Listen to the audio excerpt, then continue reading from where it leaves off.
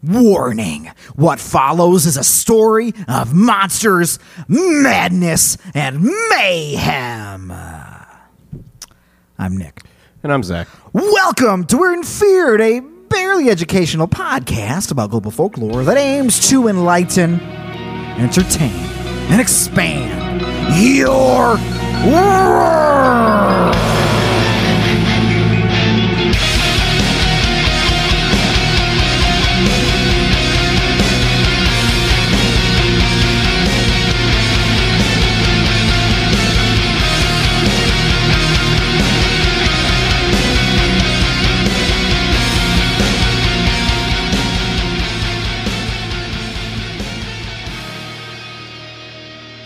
Hey, Zach, I got a question. Yeah. Sometimes I ask you questions. Sometimes I got all the answers. All right, well, hopefully it's one of these nights. It's an easy question. Do you like to or have desires to travel? Do you want to travel around? I do. Do some stuff? Maybe wish the world was a little more open. Maybe fly around. Do some things you haven't done before because perhaps you realize that, we should take advantage of these opportunities whenever we get them. Yeah. Okay. Well, somewhere I'd like to go? Where? Well, we'll get there. Hold on. Okay. We're going to go for a journey. We're going to travel, okay? So let's travel somewhere.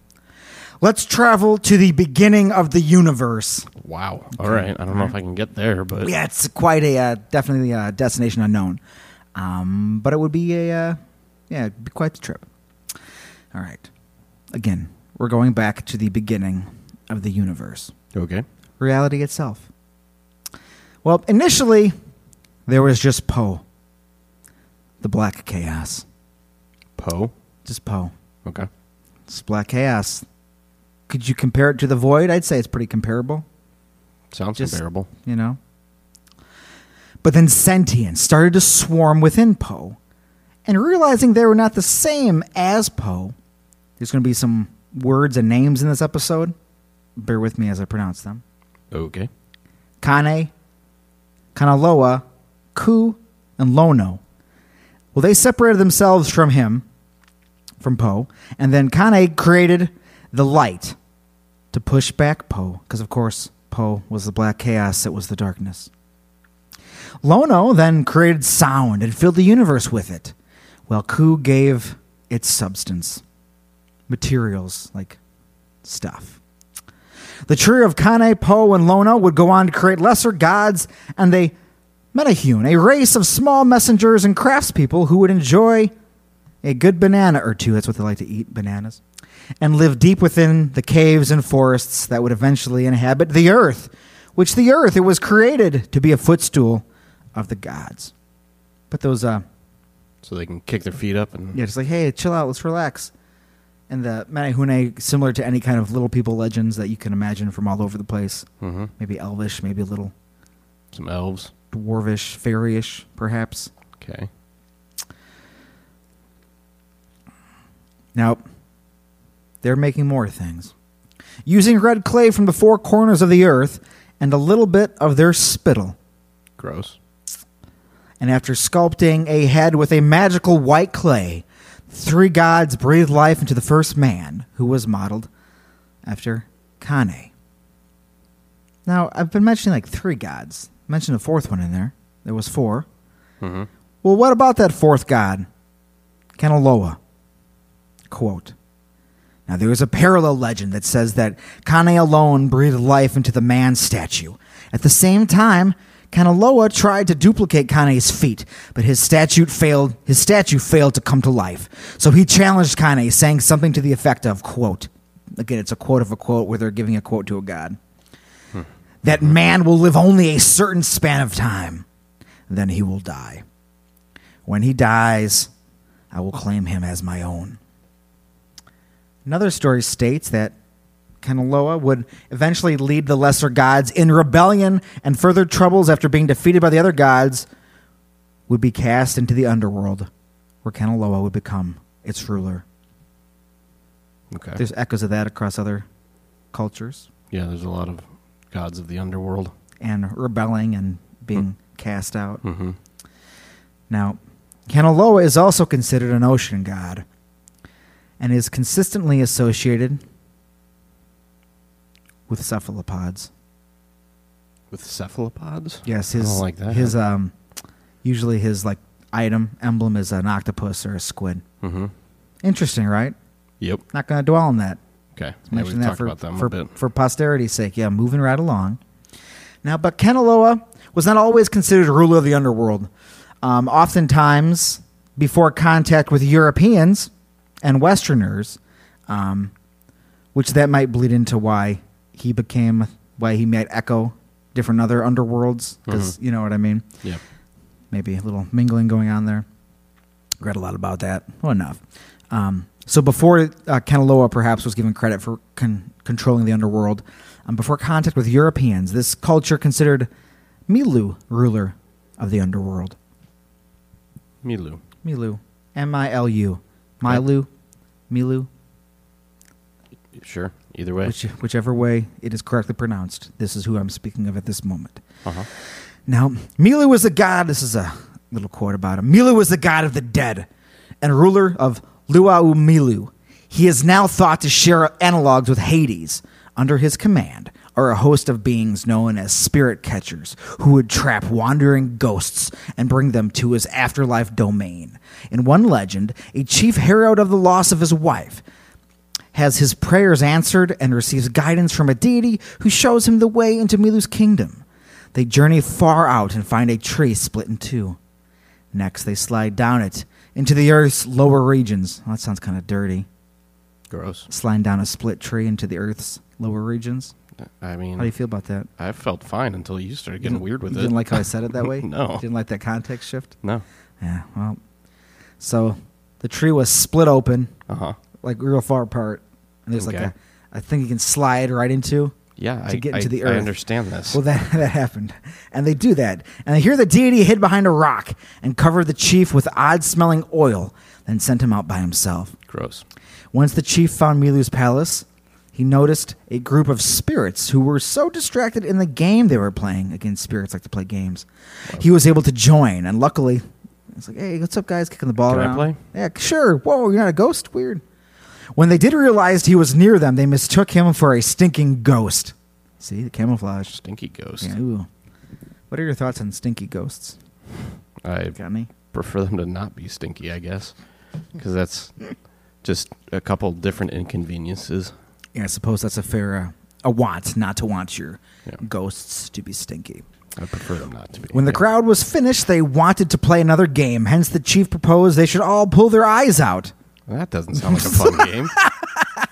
It's like, we're in, Are we? I guess. They pulled their eyes out and paid his attention to those belonging to Milu. He later caught them in a coconut cup and blinded the god.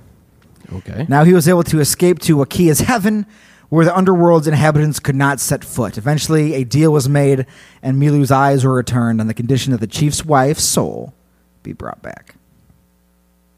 Sure, that's That's fair. a- That's so a that's- bargain right there. That's the thing. Outsmarted Milu by... You guys want to have some fun? Yeah. Let's pull our eyes out. Okay! And they're Yeah. like, oh, then Oh. got Milu's I eye. can't Oh, see I anything. can't see. Yep. Can I have my wife back? Oh, well, you got me by the eyes. Mm-hmm. Interesting. Now, I didn't quite discuss the actual culture that I am discussing. Some of those names may have sounded like maybe cultures you could recognize. Some people probably already know who are listening. So what culture am I discussing? We'll get there. Okay. So we're still traveling around. Let's still travel through time. Boogie on down. Boogie on down. Around 1,500 years ago, the Polynesians arrive with only the stars to navigate them to the island chain of Hawaii. Okay. All right. Heard of it. Mm-hmm. Now I'm going to read you some excerpts from... we're going for a little ride here, so just kind of hunker down. Sure. We're going into it. Hunkered. We're not quite going into it like a tree split open as we slide into the earth. We're not quite doing that. Good. The more I say it, the more uncomfortable it makes me. Me too. From our Hawaii Army Museum Society website. Quote, they developed a social structure, again, the Polynesians who settled on Hawaii. They developed a social structure and religious and military systems. Temples were built, and the gods were consulted for auspicious times to fight. Elaborate preparations for war included sacrifices, prayers, and orations. offered to the gods. Armed with weapons of wood, stone, shark's teeth, and bone, trained warriors deployed on open ground in dense crescent formations at the attack signal. The armies rushed forward, throwing spears and sling stones to loosen the enemy's formation. Hand-to-hand combat ensued with daggers, clubs, fists, and brute strength. The army whose formation broke took flight, and the victor's pursuit was intense and deadly. I bet. Sounds intense. Yeah. Enemy's wielding shark teeth against me. I'm going to be a little intimidated. Right. Like, well, because he had to get him from that shark. Yeah. Maybe. Probably not. But yes, it'd be cooler if you had to wrestle them from a shark to make your weapon out of them. What if they just had sharks? Pet sharks? Yeah. Street sharks? Street. Oh my God! All right, we can't do that. We can't do a street sharks aside. But because like you can rip sharks' teeth out, like they have a lot of rows of teeth. Yeah, they just keep popping up. They just keep harvesting shark teeth. So they just kept one.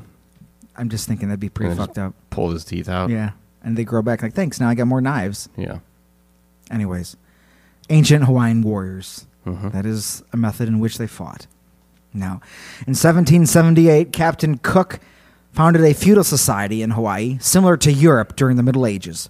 Powerful warrior chiefs called Alii controlled the islands through heredity and kapu, a rigorous system of socio-religious rules.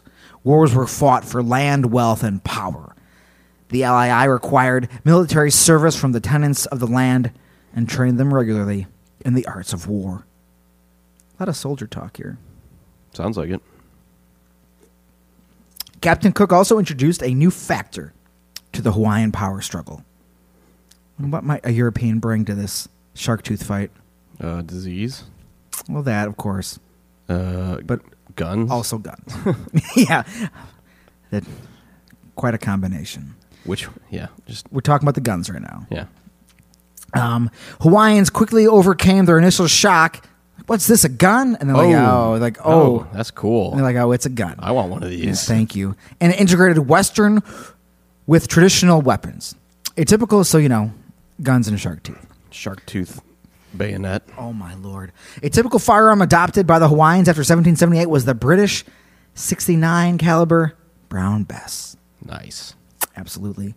Accurate range for this smooth bore muzzle loader was only about 50 yards until the blast, fire, and smoke were terrifying. Yeah, I bet. You think? Mm-hmm. It's not great. Some more Hawaiian history. When Chief Kalaniʻōpuʻu, yep, that's how that's said. Hawaii island died in 1782, a struggle for control began between his sons, Kiwalao and Kioao. Okay. Mm-hmm. And his nephew, Kamehameha. Oh, I've heard of that one. Yes, you have. By 1791, Kamehameha defeated and gained enough strength over his rivals to begin a campaign against Kahekili, chief of Maui, Oahu, Molokai, and Lanai. Kamehameha moved against Maui and Molokai and seized them in 1794 after the king's death. Okay. In early 1795, Kamehameha invaded Oahu, landing hundreds of war canoes. Hundreds of war canoes. I would like to just own one war canoe. Man, if you make that dream come true. I could. I don't know how. What's in that? What's hanging up behind the shed there, Zach? War canoe? It's my war canoe. Take it down the river. Doesn't it just look like a canoe though? What makes it a war canoe? It's like, no. Just wait. Yeah. You don't know what this canoe has seen. Mm-hmm. It's seen some stuff. Yeah, well, a lot of battle scars on this guy. Oh my God. Yeah, I had him imported from the battle and the war. Don't worry about the cooler. That's just part of it. We all have different battles to wage. Yeah. Yeah, so he landed his war canoes on the shorelines, and the Oahu forces were driven up Nuuanu Valley to the Pali, where they scattered, some preferring to jump over the edge rather than be captured. This left only the island to the northwest, Kauai, to be conquered, and in 1810, the ruler of that island ceded to Kamehameha, and the islands were united into one kingdom. enter the kingdom of Hawaii. Cool. All right. This is from Ancient Hawaiian Warriors. Ancient Hawaiian Warriors Paradise Lost, Territory 1 by Kana Vic. So just kind of mulling over stuff, talking about some Hawaiian history, some gods, some warrior customs, the way they fought. All right. For centuries before the arrival of Captain Cook, the Hawaiian Islands were divided into kingdoms, each ruled by a chief who sought to extend their control over the others. The results were societies strife with endemic warfare and a ruling class that saw warfare as a powerful and legitimate tool of diplomacy. Peace through war. If you want peace, prepare for war. It's fact. Mm-hmm. What's that from? Children of Bodom song, as far as I know. Okay, fine. Okay. It might be contributed to something else, but I don't know. No, I knew it was a song lyric, but I wasn't sure what. My mind instantly went to Man of War, and I was like, that doesn't feel right, but it would still apply. Yeah. For the chiefs of ancient Hawaii, success on the battlefields meant more than just their success as a chief. It meant whether they would live or perish. As each chief formed his or her territory into their best possible military machine, they also structured their society and the culture of the Hawaiians. What evolved through isolation in the vast Pacific and endless warfare was unique, amazing, and terrible. Now, these kind of societies formed again into a feudal type of society, and they had caste systems, which were, like any caste system, were not very pleasant. Oh, no? No, when you're just told this is your lot in life and that's the end of it. Yep. Not too great. The demands of war made it especially harsh. Nobility, priestly, peasants, and slaves, again, it's a feudal society. Mm-hmm. They feud things and each other. Uh-huh. And the rules of the land were called the kapus, and to break a kapu was usually punishable by death. And then reading from the article, these were people who practiced human sacrifice, after all. Sure they did. Of course they did. Absolutely. Why not? Another view taken in modern times has been a more idealized caricature, like respect for the ancient Hawaiian warriors. But respect they have. Again, right. Society, war, different tribes, battling, kingdoms united. Again, about these warriors. They have been celebrated for their ferocity and venerated for their discipline, knowledge, and cunning. The image of a brave, noble warrior of peace is just as wrong as the grass skirt-wearing spear waver, although quite a bit less insulting. It's going against some caricatures that people may assume. Oh, yeah. The truth is more complex and more interesting than the popular images present as well. And they had varying degrees of professionalism. And again, a warrior could be well-trained, armed, and armored. Noble, a professional warrior who cherished battle, or a peasant pressed into combat to fight in the massed formations of piked men or skirmishers. Mm-hmm. I like that classifier. The skirmisher. Oh, yeah. Yeah. So now we're going to talk about some of these different types of Hawaiian soldiers and different types of classifications for them. So we're going to get into the skirmish. We're going to get into some skirmishers. Yeah, I got three, I guess, I don't know, calling them branches is probably wrong, but, the warriors of ancient Hawaii, there's a Koa warriors, elite Hawaiian forces. Special forces, yeah. All right. The Koa warriors were disciplined war machines. They used a martial art, lua, which they only practiced at night to prevent prying eyes from learning. It was kapu, or forbidden, to teach someone who wasn't in their caste or foreign. In battle, they wore feathered cloaks and gourd helmets for protection against lethal missiles. Now, if you ever want to look up what these guys like gourds, correct. Like a pumpkin type thing? Yeah, probably one that's a little harder. Yeah, well, probably, yeah. But yes. Okay. But 100%. I mean, I just enjoyed the image of the pumpkin helmet. And you said warriors. the feathered? Yeah, feathered cloaks. Cloaks? Yeah. So imagine Sounds pretty sweet. Yeah, it sounds pretty awesome. Their arsenal of weapons was varied, amazing, and devastating. All good descriptors. Yep. They employed shark-tooth slashing weapons, shark-tooth throwing axes, tripcord weapons, stone maces, double-sided daggers. Now, you know what this is called, but in the article it's called a strangle cord. A garrote? It's coming up in how many episodes? It's lot like 3 lately. or 4 weeks talking about garrotes. Yeah. Strange. Huh. Fork-tipped weapons and spears. All right, so those are the special forces. Sounds like a video game character with all of their weapons just loaded on them. It sounds amazing. Mm-hmm. The massed infantry is up next. Much like the Macedonians of Alexander the Great's time, the ancient Hawaiians massed pikemen by the thousands. These large, tightly packed formations presented an enemy with thousands of pikes.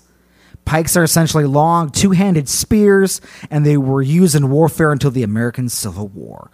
These formations made up the main force of a Hawaiian army and were used to smash against enemy forces. If these warriors broke formation, a massacre would soon follow. But united, they were the greatest force present on the battlefield. Like a phalanx. Mm-hmm. Wall of spikes. Yeah. Then we move on to the skirmishers. In addition to the above components, each army consisted of skirmishers whose job it was to harass and weaken enemy formations. Mm-hmm. They employed javelins and slings to devastating effect. Ancient Hawaiian battles have been compared to rainstorms due to the sheer quantity of missiles flying. That's terrifying. So think about all those guys against Because each other. those slings can move, even though it's just a rock. When it's getting whipped to crazy speeds, it's gonna hurt. You're gonna have a bad day. It's not gonna be good. You better have a good whole gourd in your head. Yeah, your gourd better be covered by a good gourd. You better be covered by a good gourd. Yeah, gonna work that into everyday conversation. Yeah, protect your gourd. Watch out, man! Protect your gourd With a gourd. with a gourd. Interesting. Is that why it's called a gourd? Probably. Probably, absolutely. Yeah, sure. Because the gourd, definitely. the gourd helmet, based on facts. Mm-hmm. Yeah, the gourd helmeted warriors. Yeah, man. Got your gourd. It's going to be a tough one today. Yeah. Better be packing a gourd. Mm-hmm. I think it's going to get scary, dude. Whip out your gourd. Nah, don't say it that way. Yeah, no. Don't like now it. I don't know what's about to happen. Weird and feared, baby. Get scared. It's getting weird. Yeah, wow, yeah. All right, now. From Something in the Water, the Past and Present of Hawaii's Warrior Spirit by Eric Stinton. Now again about the early Polynesians who settled Hawaii. They were talented sailors and fishermen, and they lived in such physical freedom and abundance that the concept of war was absent from their culture. I mean, they worshiped, their gods were agriculture, not war gods. Mm-hmm. They lived peaceful communal lives, independent from each other. They all doing their own thing, living off the land, And that got boring. existing, and then it got boring. And they were like, you know what? This guy pissed me off. Let's go fuck up everyone in that town.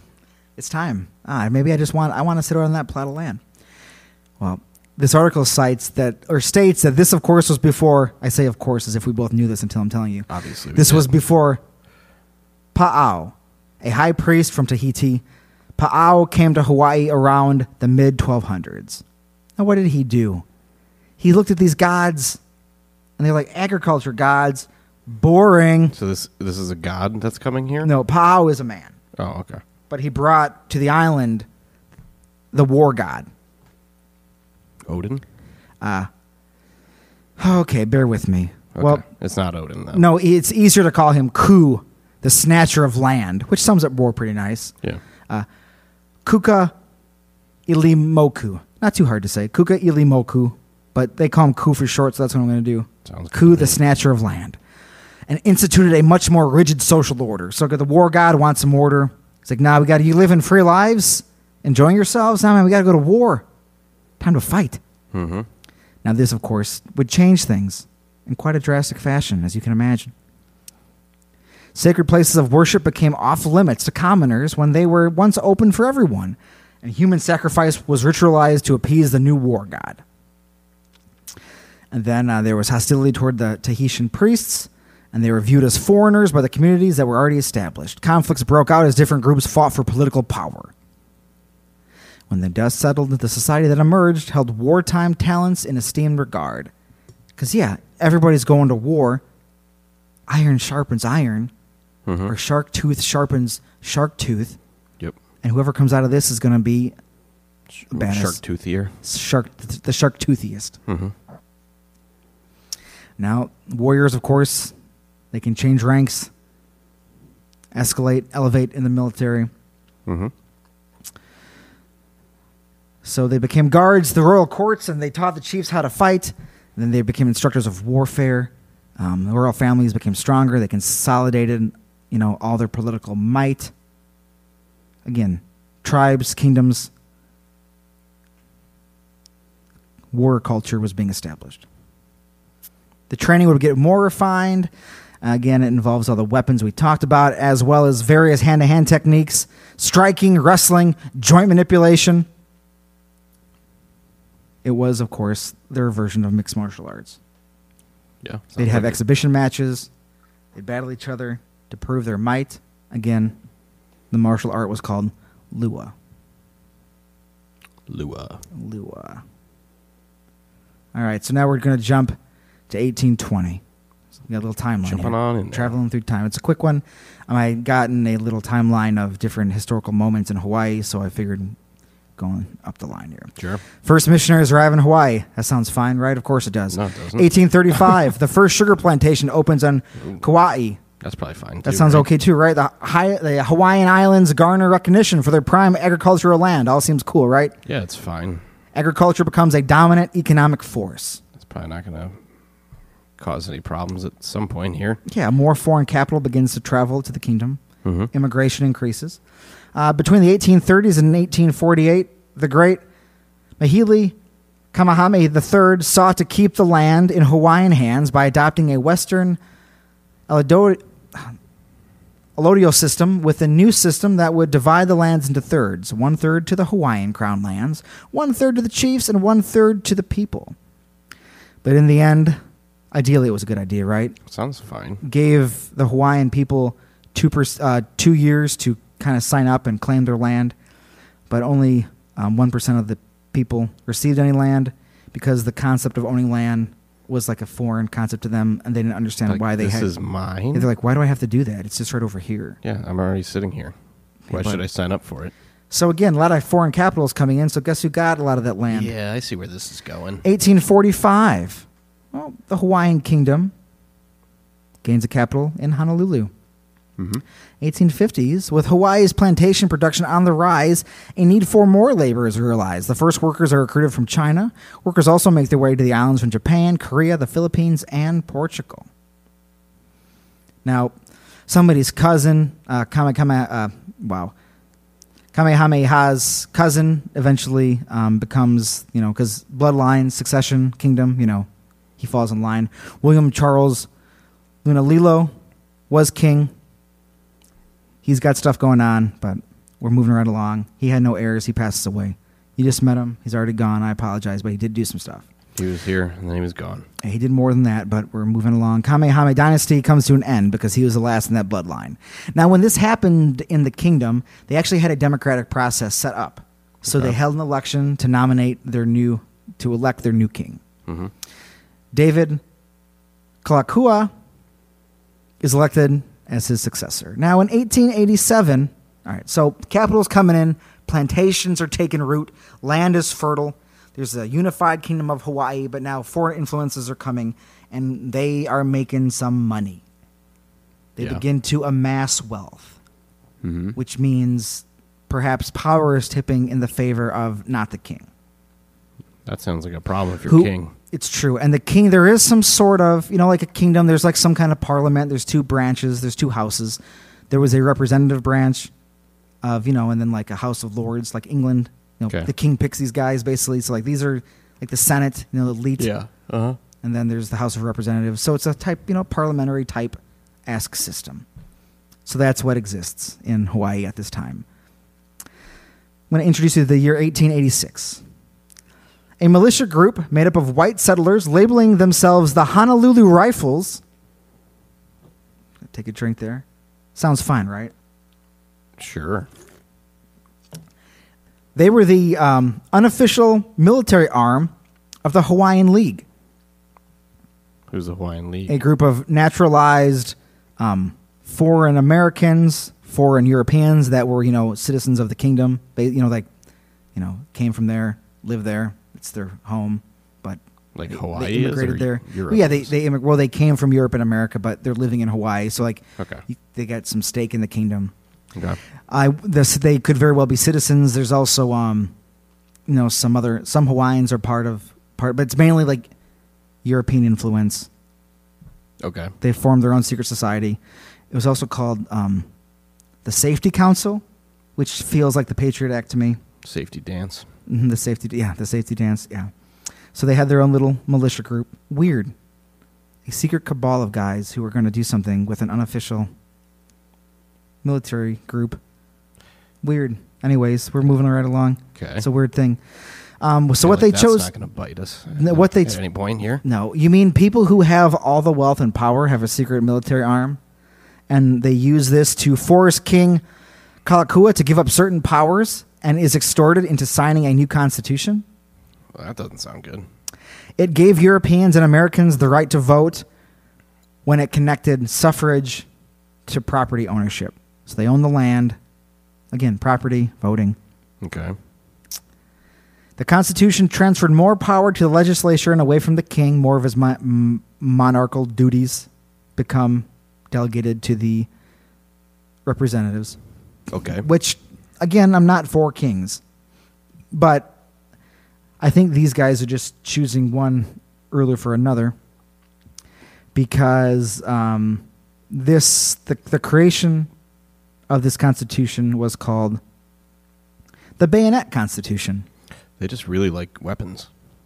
Because, they held the king at gunpoint, basically, to sign the new Constitution. Oh. Because if he did not agree, he would have been murdered. With what? Probably... A bayonet? A bayonet. Probably a bayonet. His sister definitely thought so. Well. Eventually, he would pass away. From what? A bayonet? Just... he did not. Okay. Was it... You sound unsure. Was it TB? I was trying to think of what... I mean, that gets a lot of I had been people. doing a lot of cramming of Hawaiian history. Okay. So I'm trying to keep some of these details straight. But in 1891, the sister I mentioned, she became queen. Queen Lulukalani. Okay. Lulukalani. All right, so that was 1891. Let's jump ahead 2 years. So, the Hawaiian League, the Honolulu Rifles. I mean, everything about that name sounds wrong. I don't like it. Okay. Honolulu Rifles. Bunch of white guys named after Honolulu. Overthrowing governments. Well, trying to. Sorry. Was that a spoiler? In 1893. All right. So a bunch of wealthy, because these guys didn't go away. They've just gotten the right to vote now. Mm-hmm. And have amassed more power. Plantation's doing great. Making lots of dollars. All right. So a bunch of wealthy and influential Americans and Europeans who were citizens of the kingdom, but again, were wealthy Americans and Europeans, or citizen might be the wrong term, but they live there, they can vote. I'd say that gives you some power. I'd say that could make you a citizen. I would You'd say think so, so, I don't know right? What else. Yeah. I don't know what else you'd call that, yeah. Yeah. Decided it would be better for business if the kingdom stopped being a kingdom and was to be annexed by the United States of America. Mm-hmm. They barricaded the queen in her palace and forced her to give up her power. She agreed because she wanted to spare her subject the bloodbath that would surely follow.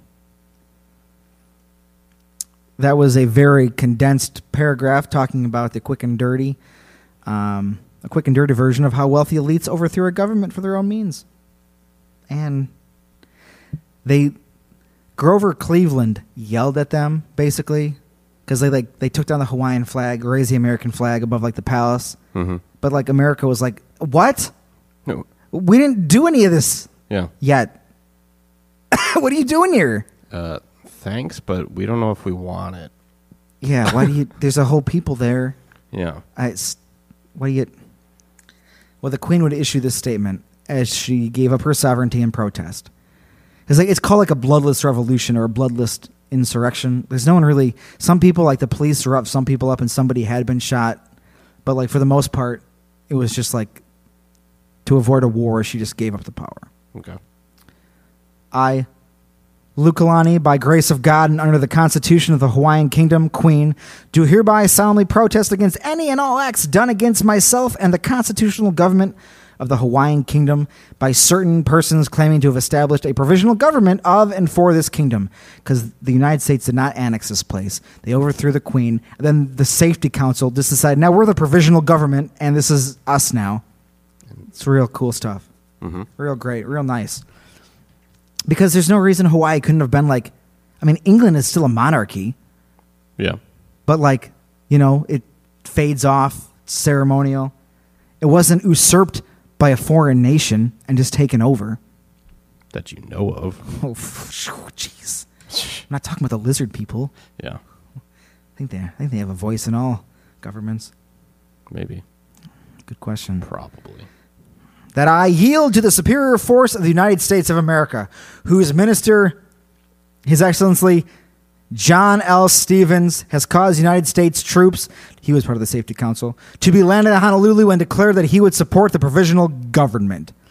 Now, to avoid any collision of armed forces and perhaps a loss of life, I do this under protest, and impelled by said force, yield my authority until such time as the government of the United States shall, upon facts being presented to it, undo the action of its representatives and reinstate me in the authority which I claim as the constitutional sovereign of the Hawaiian Islands. The Hawaiian Kingdom came to an end. And in 1898, it was annexed by the United States. And then in 1900, the Organic Act established the territory of Hawaii. And then in 1997, that's hilarious because that would be a long life.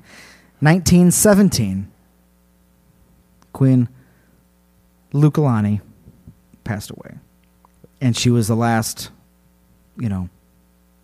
monarch of the Kingdom of Hawaii. And I mean, some other things happened to Hawaii. I think something happened in 1941. I don't know I forget what that is. I think something happened in December, I think.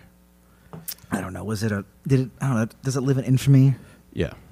Okay. There's some planes and some boats. Yeah. So something happened that was bad. Yeah. Yeah. I think it was bombed, maybe. Yeah. By the Japanese. And then jump ahead 4 years, and Japan signs its unconditional surrender, and Pearl Harbor becomes a museum and a memorial complex. Yep. And then in 1959, August 21st, after a popular vote, Hawaii becomes the 50th state of the United States of America. Now, a few other things happened in Hawaii after that. Many things have happened in Hawaii. I'm sure there is a lot. And in 1990, one of the world's most active volcanoes erupted, sending lava through the town of Kalapana and destroyed the town. But it also created a new coastline that extends 1,000 feet farther into the Pacific Ocean. Well, that's nice. So you win some, you lose some. Yeah. Yeah. That was my reaction. Well, the town burned down, but hey, we got a new beach. The way they phrased it, it's just like, well, this town is fucked, but hey, look at this. So, all right, neat, okay. We got 1,000 feet more. Yeah. Yeah, great. It's got so much more room for activities. Look, isn't that cool? That we have this whole open field now where all the town used to be and more beach. Mm-hmm. And 2009... place was a shithole anyway. Like, all right, well, thank you, volcano. Yeah. Oh, yeah, then a guy who was born there became president. His name was Barack Obama. In 2009, he became president. Did he? Yeah, he was voted, and he was born in Hawaii. Huh. Honolulu. Never heard of him. Yeah, I know. But again, this is Weird and Feared. Yeah, I think so. It's a condensed history of Hawaii. And I spent some time talking about some stuff. You did. Some wars, some battles. Some shark teeth. Some shark teeth. Street sharks. Street sharks.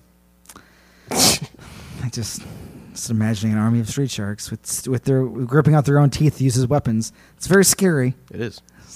They could bite you, but they don't want to get your blood in their mouth, so they scrape out their own teeth. Yeah, because your blood's gross. Attach it to a pike. They don't want it in their mouth. And they want to stab you. Right. So again, we all know man is the real monster. Mm-hmm. It's established. But we usually get into things a little different than that. So what are we up to? Where's this journey taking us? Into a volcano. Into a volcano. Welcome to the center of the earth. Yeah. The volcano was split apart and we Sorry, I'm not going to talk about that anymore. Just remember. Again. Damn it. It's gross. It's gross. The sun has gone down. Okay. You begin to hear the drums. And you're like, are those... somebody playing? Are those like... is those sounds coming from like a conch shell? Huh. Those war drums? Weird. Or just fun drums? I mean, there's a pretty, got a good beat to them. Yeah.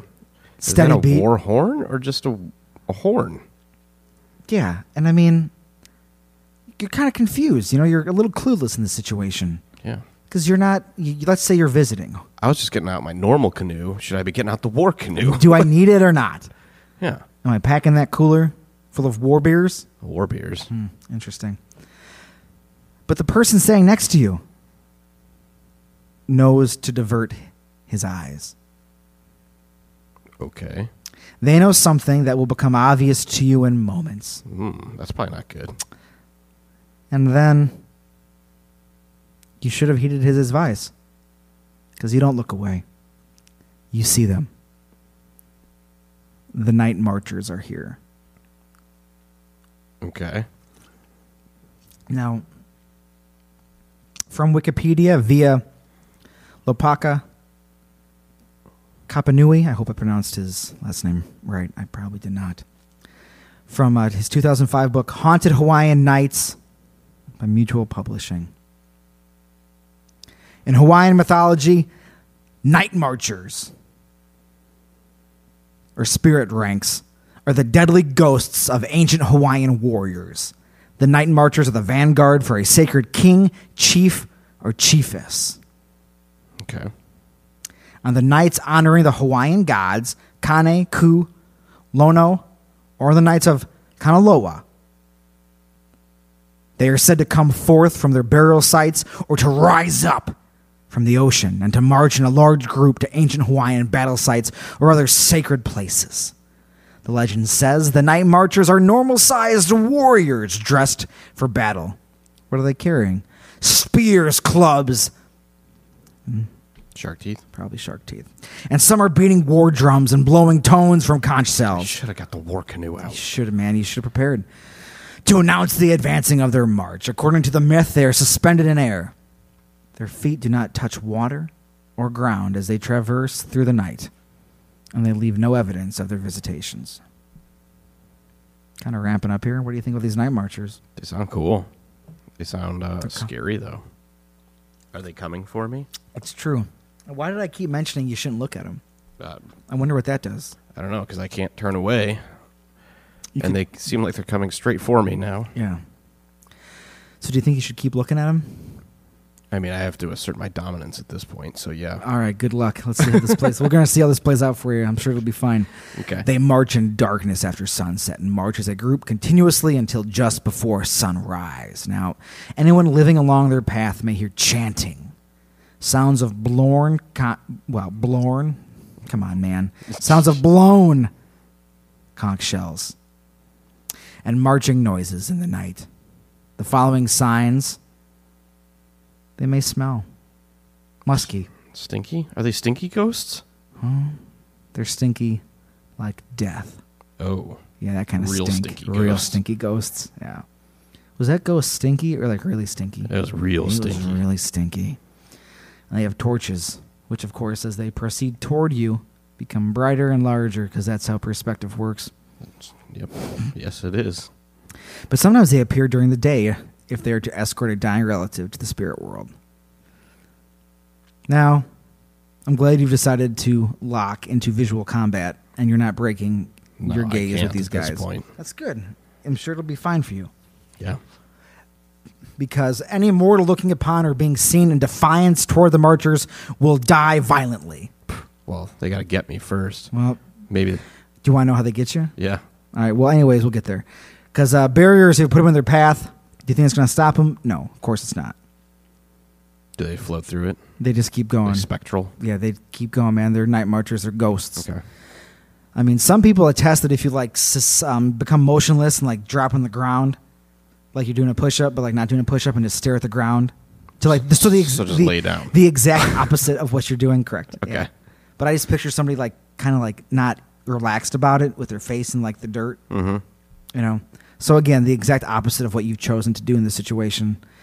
Because that is how you show, perhaps, the proper respect, fear, and deference. But you want to show dominance against the Night Marchers, an army of ghosts, Yeah. warriors, Yeah. equipped with shark teeth, Yeah. and all sorts of cool stuff. So, again, you can avoid harm, which is not what we're up to right now, if you happen to have an ancient ancestor marching amongst them. Chances are you don't have that. Really hoping I got that in my back pocket. Do you right really now. hope? It's my great. Yeah. Ah, Yeah. because they'll recognize you because they'll recognize the blood. Mm-hmm. And then what they do when they say that is say Na'u. Hopefully it's pronounced as close to it's N-A-apostrophe-U. Na'u. Sure. Which means mine in Hawaiian. And that means the other warriors are like, okay, that's your guy. Yeah. And he's like, he's with me. Yeah. He's Okay. cool.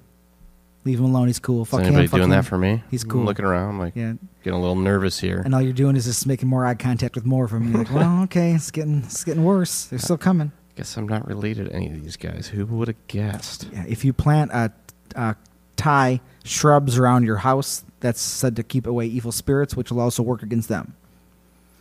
Also, houses, if you have a house where like the entrance is exactly in line with the exit, they like that because it's just like a straight line if they're walking through your house, like exit to... Yeah. I mean, they're going to walk through anything anyways, but they seem to like it. So, yeah, It's this a is convenient path. Like, maybe- oh, neat. maybe it's uncomfortable for them to walk through things. Right. Yeah, they don't like it, but they'll still do it. Yeah. Yeah, so again, the every one of these marches can be different according to the chief or chiefess or king that they are walking with. So if one guy liked to party, he liked a good rager, they're going to be a raucous, noisy bunch. There'll be music playing. It'll be like a real fun time. Okay. But if the king is solemn, if he's calm, if he was like a quiet, reserved guy, it's just silence because they're keeping the peace because that's what the king likes. So again, there could be variations of that, but it's very personalized. Okay.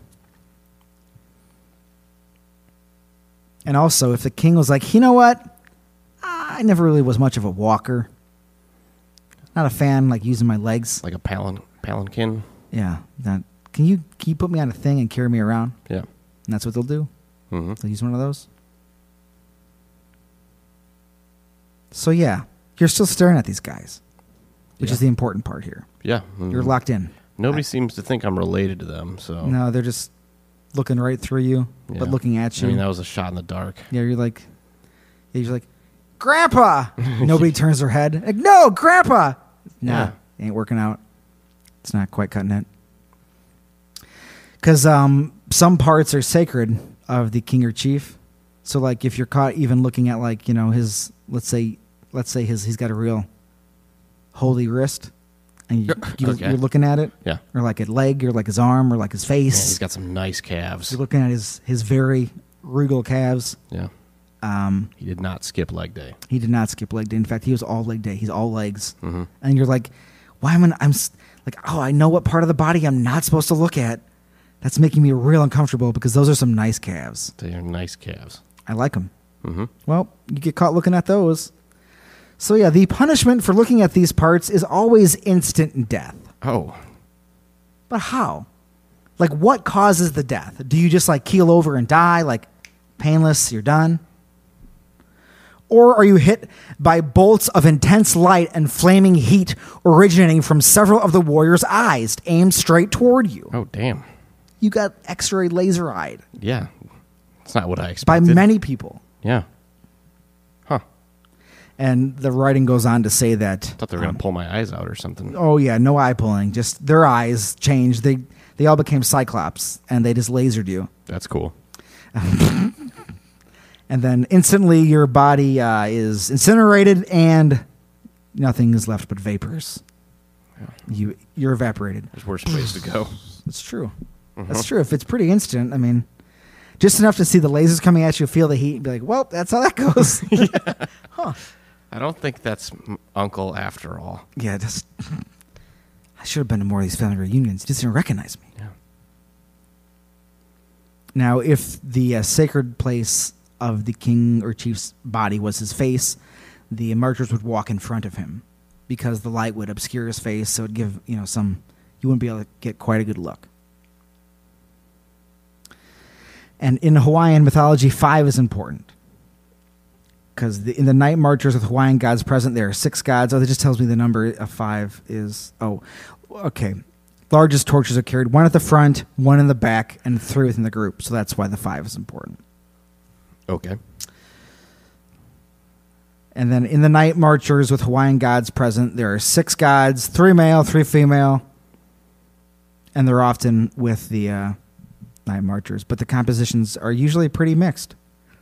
So it's a variety of different gods can be there. Spirits, Mm-hmm. the warriors, the ghosts, the chiefs. So, do you think anybody in modern times has interacted with the Night Marchers? I'm going to guess yeah. All right. Because that's one nice thing the internet has brought us is... Accounts? Yeah, people talking about their stuff. All right, well, we're going to start off by going to the very trustworthy subreddit of No Sleep. Posted by Crushed Red Party Cups 4 years ago. If you're ever in Hawaii, I wouldn't recommend venturing out in the forest at night. So I experienced a pretty frightening event when I visited my friend in Hawaii last March. I've always wanted to share this story here, but I just never got back around to doing it. Anyways, here's a little background. I met my friend, let's call him Melko. Well, I was in the Marines. He's native Hawaiian, and I am from Southern California. We were both stationed in the Mojave Desert for about 3.5 years. We became pretty close. We ate, worked, shit, slept, drank immensely together. It's a good bond. Anyways, I got to know him pretty well. So believe me when I say this guy was super spiritual. He believed in all these crazy Hawaiian legends. It's not nice to say about his legends. He was really respectable of the land, hated how outsiders were causing the Hawaiian gods to be angry, thus erupting all the volcanoes. One time, he was pissed drunk, and I was helping him back into bed when I reached to grab him. He started to fight me and started screaming, "Please, don't curse my family." Me and my other buddies always found it kind of funny and kind of gave him shit for that. All in good fun. That's a good thing to joke about with your friend. You gotta curse your family, man? Yeah. Anyways, you get the point. Do I? Sure I do. We both got out of the military in last year, and we've always talked about me going over to Hilo, where he's from, to visit once we were out. He wanted to take me hunting, cliff jumping, all sorts of crazy stuff like that. This guy was crazy. So last March, I flew out to visit my dear friend. Just a couple of days of being there, nothing strange happened. I loved it there. It was nice seeing Melko getting drunk, going swimming, seeing sea turtles, and all that happy horse shit. On the third night there, he decided to go boar hunting. So he got his Jeep loaded up with the essentials and started out into the rainforest. We went down this dirt trail for a couple of miles, got out and began hiking. He used to boar hunt all the time with his uncle, so I felt comfortable even though we were only equipped with a makeshift spear, a couple of machetes, and some tomahawks. Didn't really think we were going to catch anything. Just thought it was fun being out in the middle of the forest at night. It was pretty spooky, though. Couldn't help but to think of Jurassic Park. What if I just start talking about dinosaurs now? That'd be crazy. Yeah. I mean, it was filmed there. Maybe they still got some of the dinosaurs running around. Oh, that's true. They might not have rounded them all up and took them back to the zoos where they came from. Maybe. We were hiking probably out a mile out, not on any trail, just making our way through the dense forest. The next part, I swear, fucking was real. Craziest shit in my life. Out in the distance, we heard yelling, singing, kind of like a howling, but it wasn't from animals. It sounded like human. Melko froze. He was like, shit, dude. I just looked at him. What the fuck is that, dude? Sounds like people singing. I wasn't really scared till I saw my friend look absolutely petrified.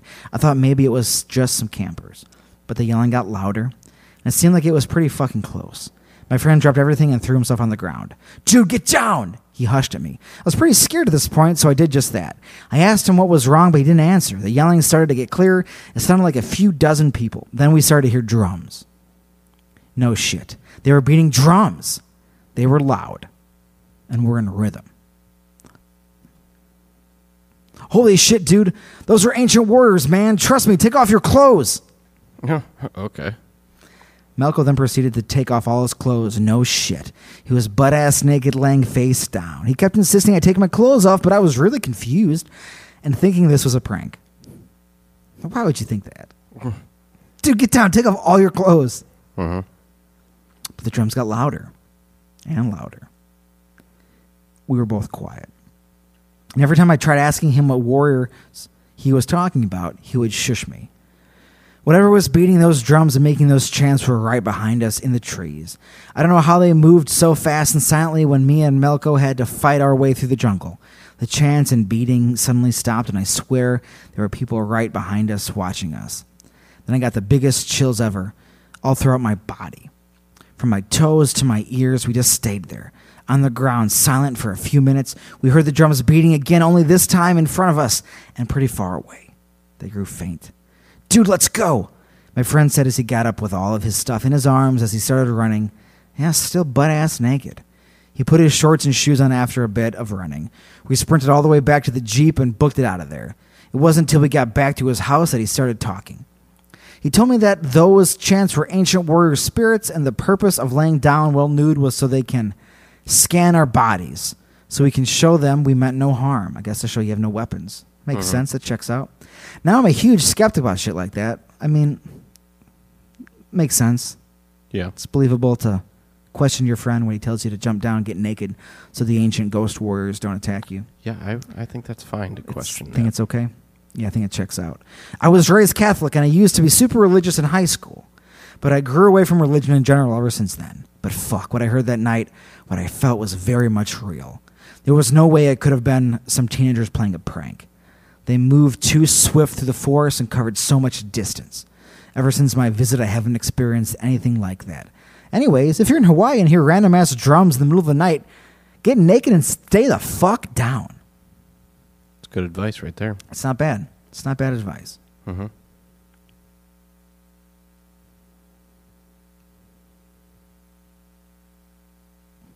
Another one. This is from Serial Lean Pure 1 year ago. They're from Hawaii and the Big Island. Is this still on No Sleep? This was sent to me, so I'm not entirely sure, but I believe it's probably from the Reddit. Gotcha. Not sure if helpful, as I'm not native, but I used to live in Keauhou across from the Sheraton. Some nights of the week, I could see the lights from the backside of the hotel and hear the drums and music from the luau. Now, the complex is also next to the Kwa'amu burial grounds, and sometimes I would hear drums, but they sounded different. And I would look out toward the Sheraton and see that the luau section was not lit. Didn't make sense to me that anyone from the luau would be practicing well after the sun went down at 9 or 11 at night. Plus, the beat of the drums was different. Night marchers, honestly, is the only thing that makes sense to me. It wasn't just me hearing things either. We also used to have a locum doctor that would stay at the Sheraton. He shared with us a recording that he got in the middle of the night, like 2 a.m., during his stay there. Sound of drums. Wasn't his first time hearing it either. That was just the time that he finally got a recording of it. I know somebody went on to... Oh, and this is still from that same post. No marching, no conch shell, no chanting as far as I recall, just drums. Always well after the sun had gone down. I lived in that complex for about 2 years. I wish I could say there was a pattern or that I noticed it more on certain days of the week or on certain seasons, but I never paid much attention to that. But the sound of the drums definitely happened on more than one occasion. And we're going to jump back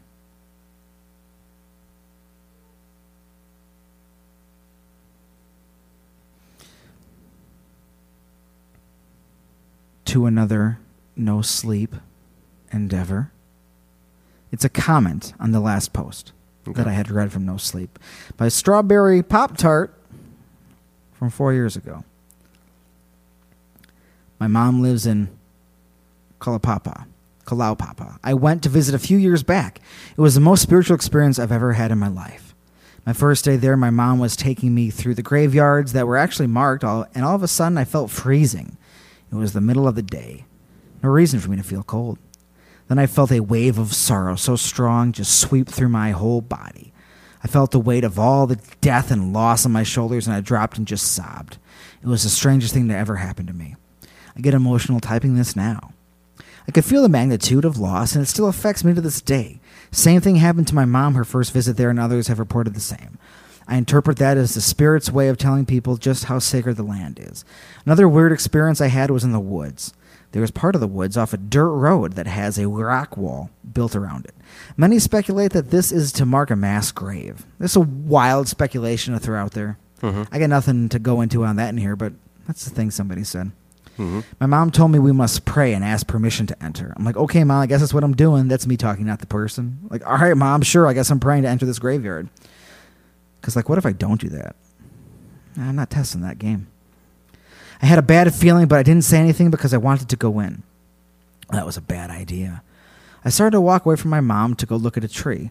Before I knew it, I couldn't see or hear her. Then I felt taps on my shoulder. A spirit was leading me into the woods.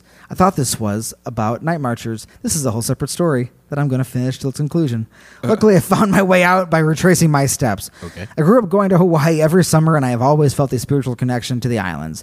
Never underestimate the power of them. I remember being very young and visiting Mauna Loa and asking if I could bring a rock home. My mom told me no because Pele would be very angry with me. Anyways, that was not about night marchers, but that is a crazy, spooky story to have just as a comment Right. on that article. This is another one from No Sleep. This is Haku no Maya, the night marchers of Hawaii. It's funny how easily a place can leave its mark on you. I'm Japanese, not Hawaiian, and I didn't grow up in Hawaii. My family has only lived in the islands for about 5 generations. Yet somehow the culture has somehow worked its way into my own life. Both of them were born on Oahu. My family used to fly there almost every year to revisit my parents' old stomping grounds and to catch up with my 5 million cousins. Even my mother admits she can't always keep straight. What if he actually had 5 million cousins and wasn't exaggerating? Maybe he is. Maybe. Maybe I shouldn't assume that that is a joke. Yeah. Yeah, that's on me. My father would eat his favorite Chinese noodles, and my brother and I would beg for shaved ice. And, of course, we'd visit my grandfather's grave. Never got to know my grandfather. He was an Air Force staff sergeant during the Korean War. He died a decade before I was born and was buried in Punch Bowl Cemetery. The cemetery is located in a volcanic crater. It's a cool place to have a cemetery. It's an interesting spot for sure. Right. Looming high above Honolulu, we'd take the long, winding road to the top and leave flowers at the plaque bearing his name. My father would tell my grandfather everything that happened to the family within the past year and have my brother and I say hello. I can't deny it. I miss Hawaii. I want to hear the wind blowing through the ironwood trees. I want to eat malasadas from Leonard's Bakery and mountain apples from a roadside vendor. I wanted to wake up early enough to see the morning light shine on the Kolau Mountains. Not pronounced that way, I am sure. It's almost enough to make me look up tickets for the next available flight. But anyways, the last time I went to Oahu, I was with a college friend of mine named Chris. He and I were spending a week there for spring break. I'll be honest, I was enjoying the freedom of exploring the island without my family. We rented a car and spent the first 2 days traveling all throughout Honolulu. On the 3rd day, we rented a car and took a road trip to the North Shore. We spent most of the afternoon there, and by the time we drove back, the sun was setting. I was driving since I knew the geography better than Chris did. It seemed like there were no other cars along the Pali Highway that night, and it felt as though the darkness was closing around. The darkness was closing around the car like a fist. Next to me, Chris yawned. "Hey man, can you pull over?" "I need to pee," he said. "Seriously?" I said. I glanced in the rearview mirror. Still no cars? Fine. Make it quick. We're coming up on Nuanu Pali Drive. I turned off the highway and pulled over once I found a good spot. With a mumbled thanks, Chris got out of the car and slammed the door. I watched him walk back the way we had come. I waited. When he didn't show up for 5 minutes, I became irritated. After 10, I became worried. When 15 minutes had passed, I got out of the car. "Chris!" I yelled. "What's taking you so long?" No response. "Chris! Chris!" I repeated. That's when I heard a sound in the distance. It was faint, but definitely growing louder. Boom. Boom. Boom. It was a drum beat, if you couldn't guess. And it was coming from back towards the highway. Down the road, I saw a line of flickering lights steadily making its way toward me. I felt a burst of fear, but I couldn't leave Chris. I cautiously crept towards the lights, staying in the shadows.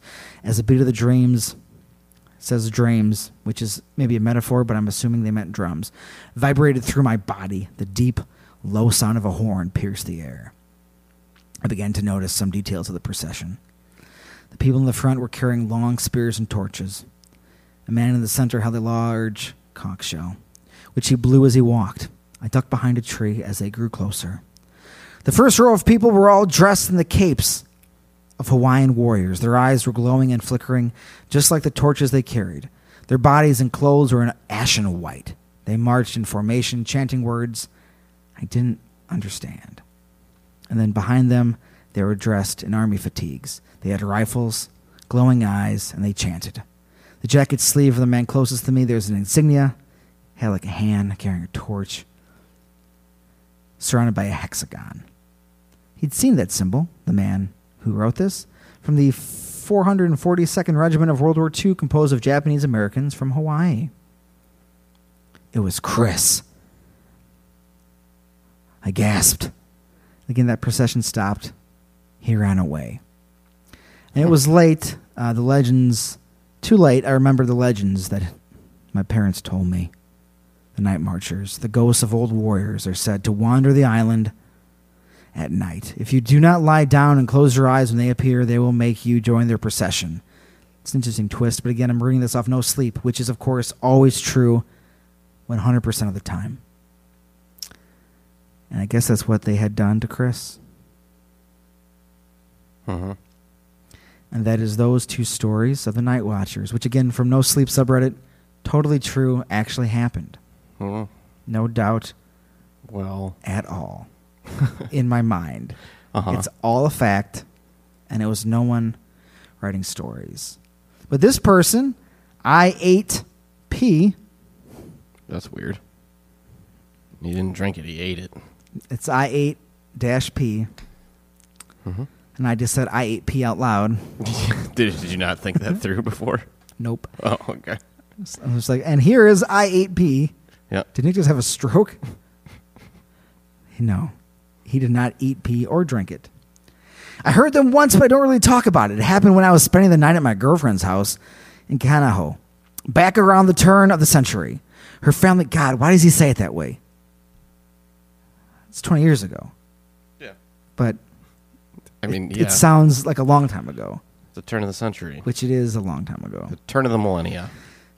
Fuck me. Her family lived up high, overlooking the town. It was rather out of the way, and so was always very quiet at night.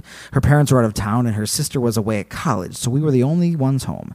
I was awoken in bed at around 3 o'clock a.m. by a banging sound outside. I got up to check it out as I've had my fill of property crime. It's a few stories there, I'm sure. When I hear a conch shell blowing. This wakes my girlfriend up, and we are both kind of taken aback. Her sitting up in bed and me standing out the window. We were still looking at each other like, did that just happen? When I hear the chanting, my blood runs cold, and I drop to the floor. I remember thinking about what I was supposed to do with my eyes. I couldn't remember if I needed to shut them or if just staring at the ground was enough. I mean, at that point, dude, what's it going to hurt? Just shut your eyes. Yeah, just, Do I stare at the ground and keep my eyes wide open as fuck? Or do I close them? Dude, just close them. I'm going to close them. I'm going to close these eyes. I'm going to play it safe here. I'm going to close them. Yeah. I ended up keeping them open as I figured I was being deferential and respectful enough by prostrating myself on the ground and averting my eyes. Although I never stole a glance in their direction, I could swear there were moving lights outside the window by the moving glow I saw on the carpet. My girlfriend never saw anything because she kept her eyes shut until the chanting ended. A good move. The whole thing was surreal. It could have been an elaborate prank. I guess so, but why? No one ever jumped out and said, "Gotcha." You thought those were the Night Marchers. Just me, Daryl. Gotcha. Fuck you, Daryl. Thought I was going to die. Thought I was going to get laser-eyed. That's not nice. Haha. Nope. Gotcha. No one ever brought it up to us. Yeah, because, it wasn't a prank. I guess it felt so real because someone else was there to witness it. I mean, that is the kicker, though. When you experience something with someone else, I can attest to. Two people, something's weird as hell. You look at each other and just go, what? Yeah. Something else. I guess it felt surreal because someone else was there to witness it, and also because of how I felt during the whole experience. It was the strangest thing. While I had that tingly feeling on the nape of my neck, I was never really scared. Like I could feel their mana, but not any malice directed at me. I don't know. This sounds crazy, and it's probably why I never talk about it. There was a slight edit. I just asked my girlfriend back then about it. She laughed and said that she remembers me freaking out. Apparently, I was more scared than I remembered. It was neither the first nor the last time she heard them, so I guess she was a bit more cool and collected. At that point, I'd be like, honey, why do the night marchers keep following you? Yeah. Why do you keep experiencing the night marchers? Mm-hmm. This isn't just a thing people usually experience, dear. Now, around the turn of the century, there was an independent movie made called The Night Marchers, done in Hawaii, local film. The IMDb description is as follows: The Night Marchers follows a real documentary crew who have, real as in it's like found footage, who have strangely disappeared following a journey to chilling Hawaiian site. On a mission to search for the site where ancient Hawaiian spirits are rumored to appear at night, a 5-person documentary crew vanishes, leaving only their footage. Kevin Peterson, the crew's turn of century. I mean, this is right around Blair Witch time. Yeah. Kevin Peterson, the crew's consultant, becomes concerned about the crew and flies to Hawaii to search for them. Having no luck, he contacts local police and receives the tapes. Using that footage, Peterson and the police try to piece together the fate of the crew. Did the mysterious spirits intervene? And I guess they were making a sequel too within the past year or so. Oh, really? Either the sequel or the actual film is on Amazon to rent for like $1 or something. I don't think it's on Prime, but it is on Amazon. But I came across that as I was already, like neck deep into Night Marcher stuff. Mm-hmm. So that's kind of cool. Something I didn't have time to, but may want to check out. It's on Prime. Is it? You can just watch it? No. Oh shit! Got to rent it. Yeah. How much is the rent? $2.99. Oh, I always look at that stuff and I'm like, well, if I was renting it from like Family Video, like around the turn of the century, I would forget to return it and have like $5 or $6 in late fees. Yeah. So it's like, it's not bad. It's true.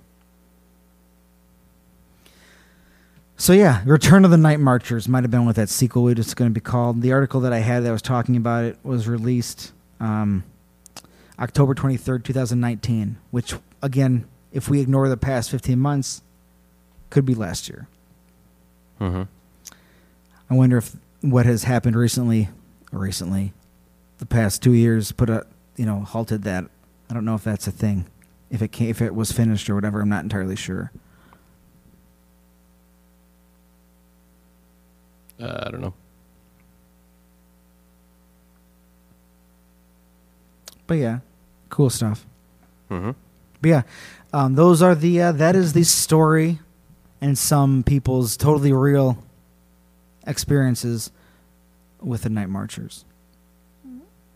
But yeah, the Night Marchers, ancient ghost Hawaiian warriors that will laser you with their eyes if you stare at them or the special sacred pieces of their chief, unless you get on the ground and close your eyes and look at the ground. Just don't look at them. Look away. Get out of there. Avert your gaze. And I mean, if you want to take your clothes off, probably couldn't hurt.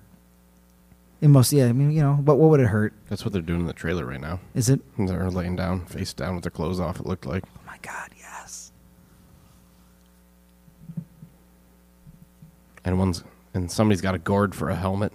Oh! I mean, got a gourd up? Yep. This is cool. Put on your gourd or get gored. Oh my, oh jeez. Watch out, Al Gore.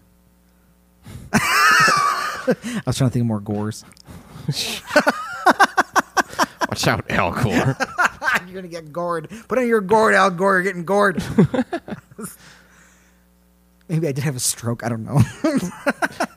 How's your gourd doing over there? I don't know, man. It feels more like a melon. I don't know. Yeah, well. Hey, do you want a real quick epilogue? Sure. All right. Because we talked about kind of how Hawaii was formed and how it became a state and how the Queen lost power, right? Yes. All right, well, United States Public Law 103-150, informally known as the Apology Resolution. Sorry. It's a joint... Exactly. It's a joint resolution of the U.S. Congress adopted in 1993 that, quote, acknowledges that the overthrow of the Kingdom of Hawaii occurred with the active participation of agents and citizens of the United States and further acknowledges that the native Hawaiian people never directly relinquished to the United States their claims to their inherent sovereignty as a people over their national lands, either through the Kingdom of Hawaii or through a plebiscite or referendum. It's just like, whoops. That's ours now, though, so... The Apology Resolution. No take backsies. Isn't that insane? Yeah. It's like, yeah, we did all the bad things, and like we are sorry about it, but so that's kind of spurred on the Hawaii sovereignty movement because a bunch of Hawaiians were like, they just admitted this is still ours, but what are we? Huh. Cool. Mm-hmm. Anyways, the Night Marchers. Night Marchers. They're scary. Keep an eye out when you're in Hawaii. Yeah, if you hear the drums, just don't go to that party. Yeah. Might not be a party. Yeah, no, it might be. Not for you, at least. You might be about to get massacred by an army of soldiers with laser eyes. Mm-hmm. Be careful. But yeah, thought they were pretty banging. Yeah, it's cool. They're a lot to handle. Mm-hmm. Cool. Well, if anybody has seen the Night Marchers, I hope you looked away. I guess if you didn't, you'd be dead. So.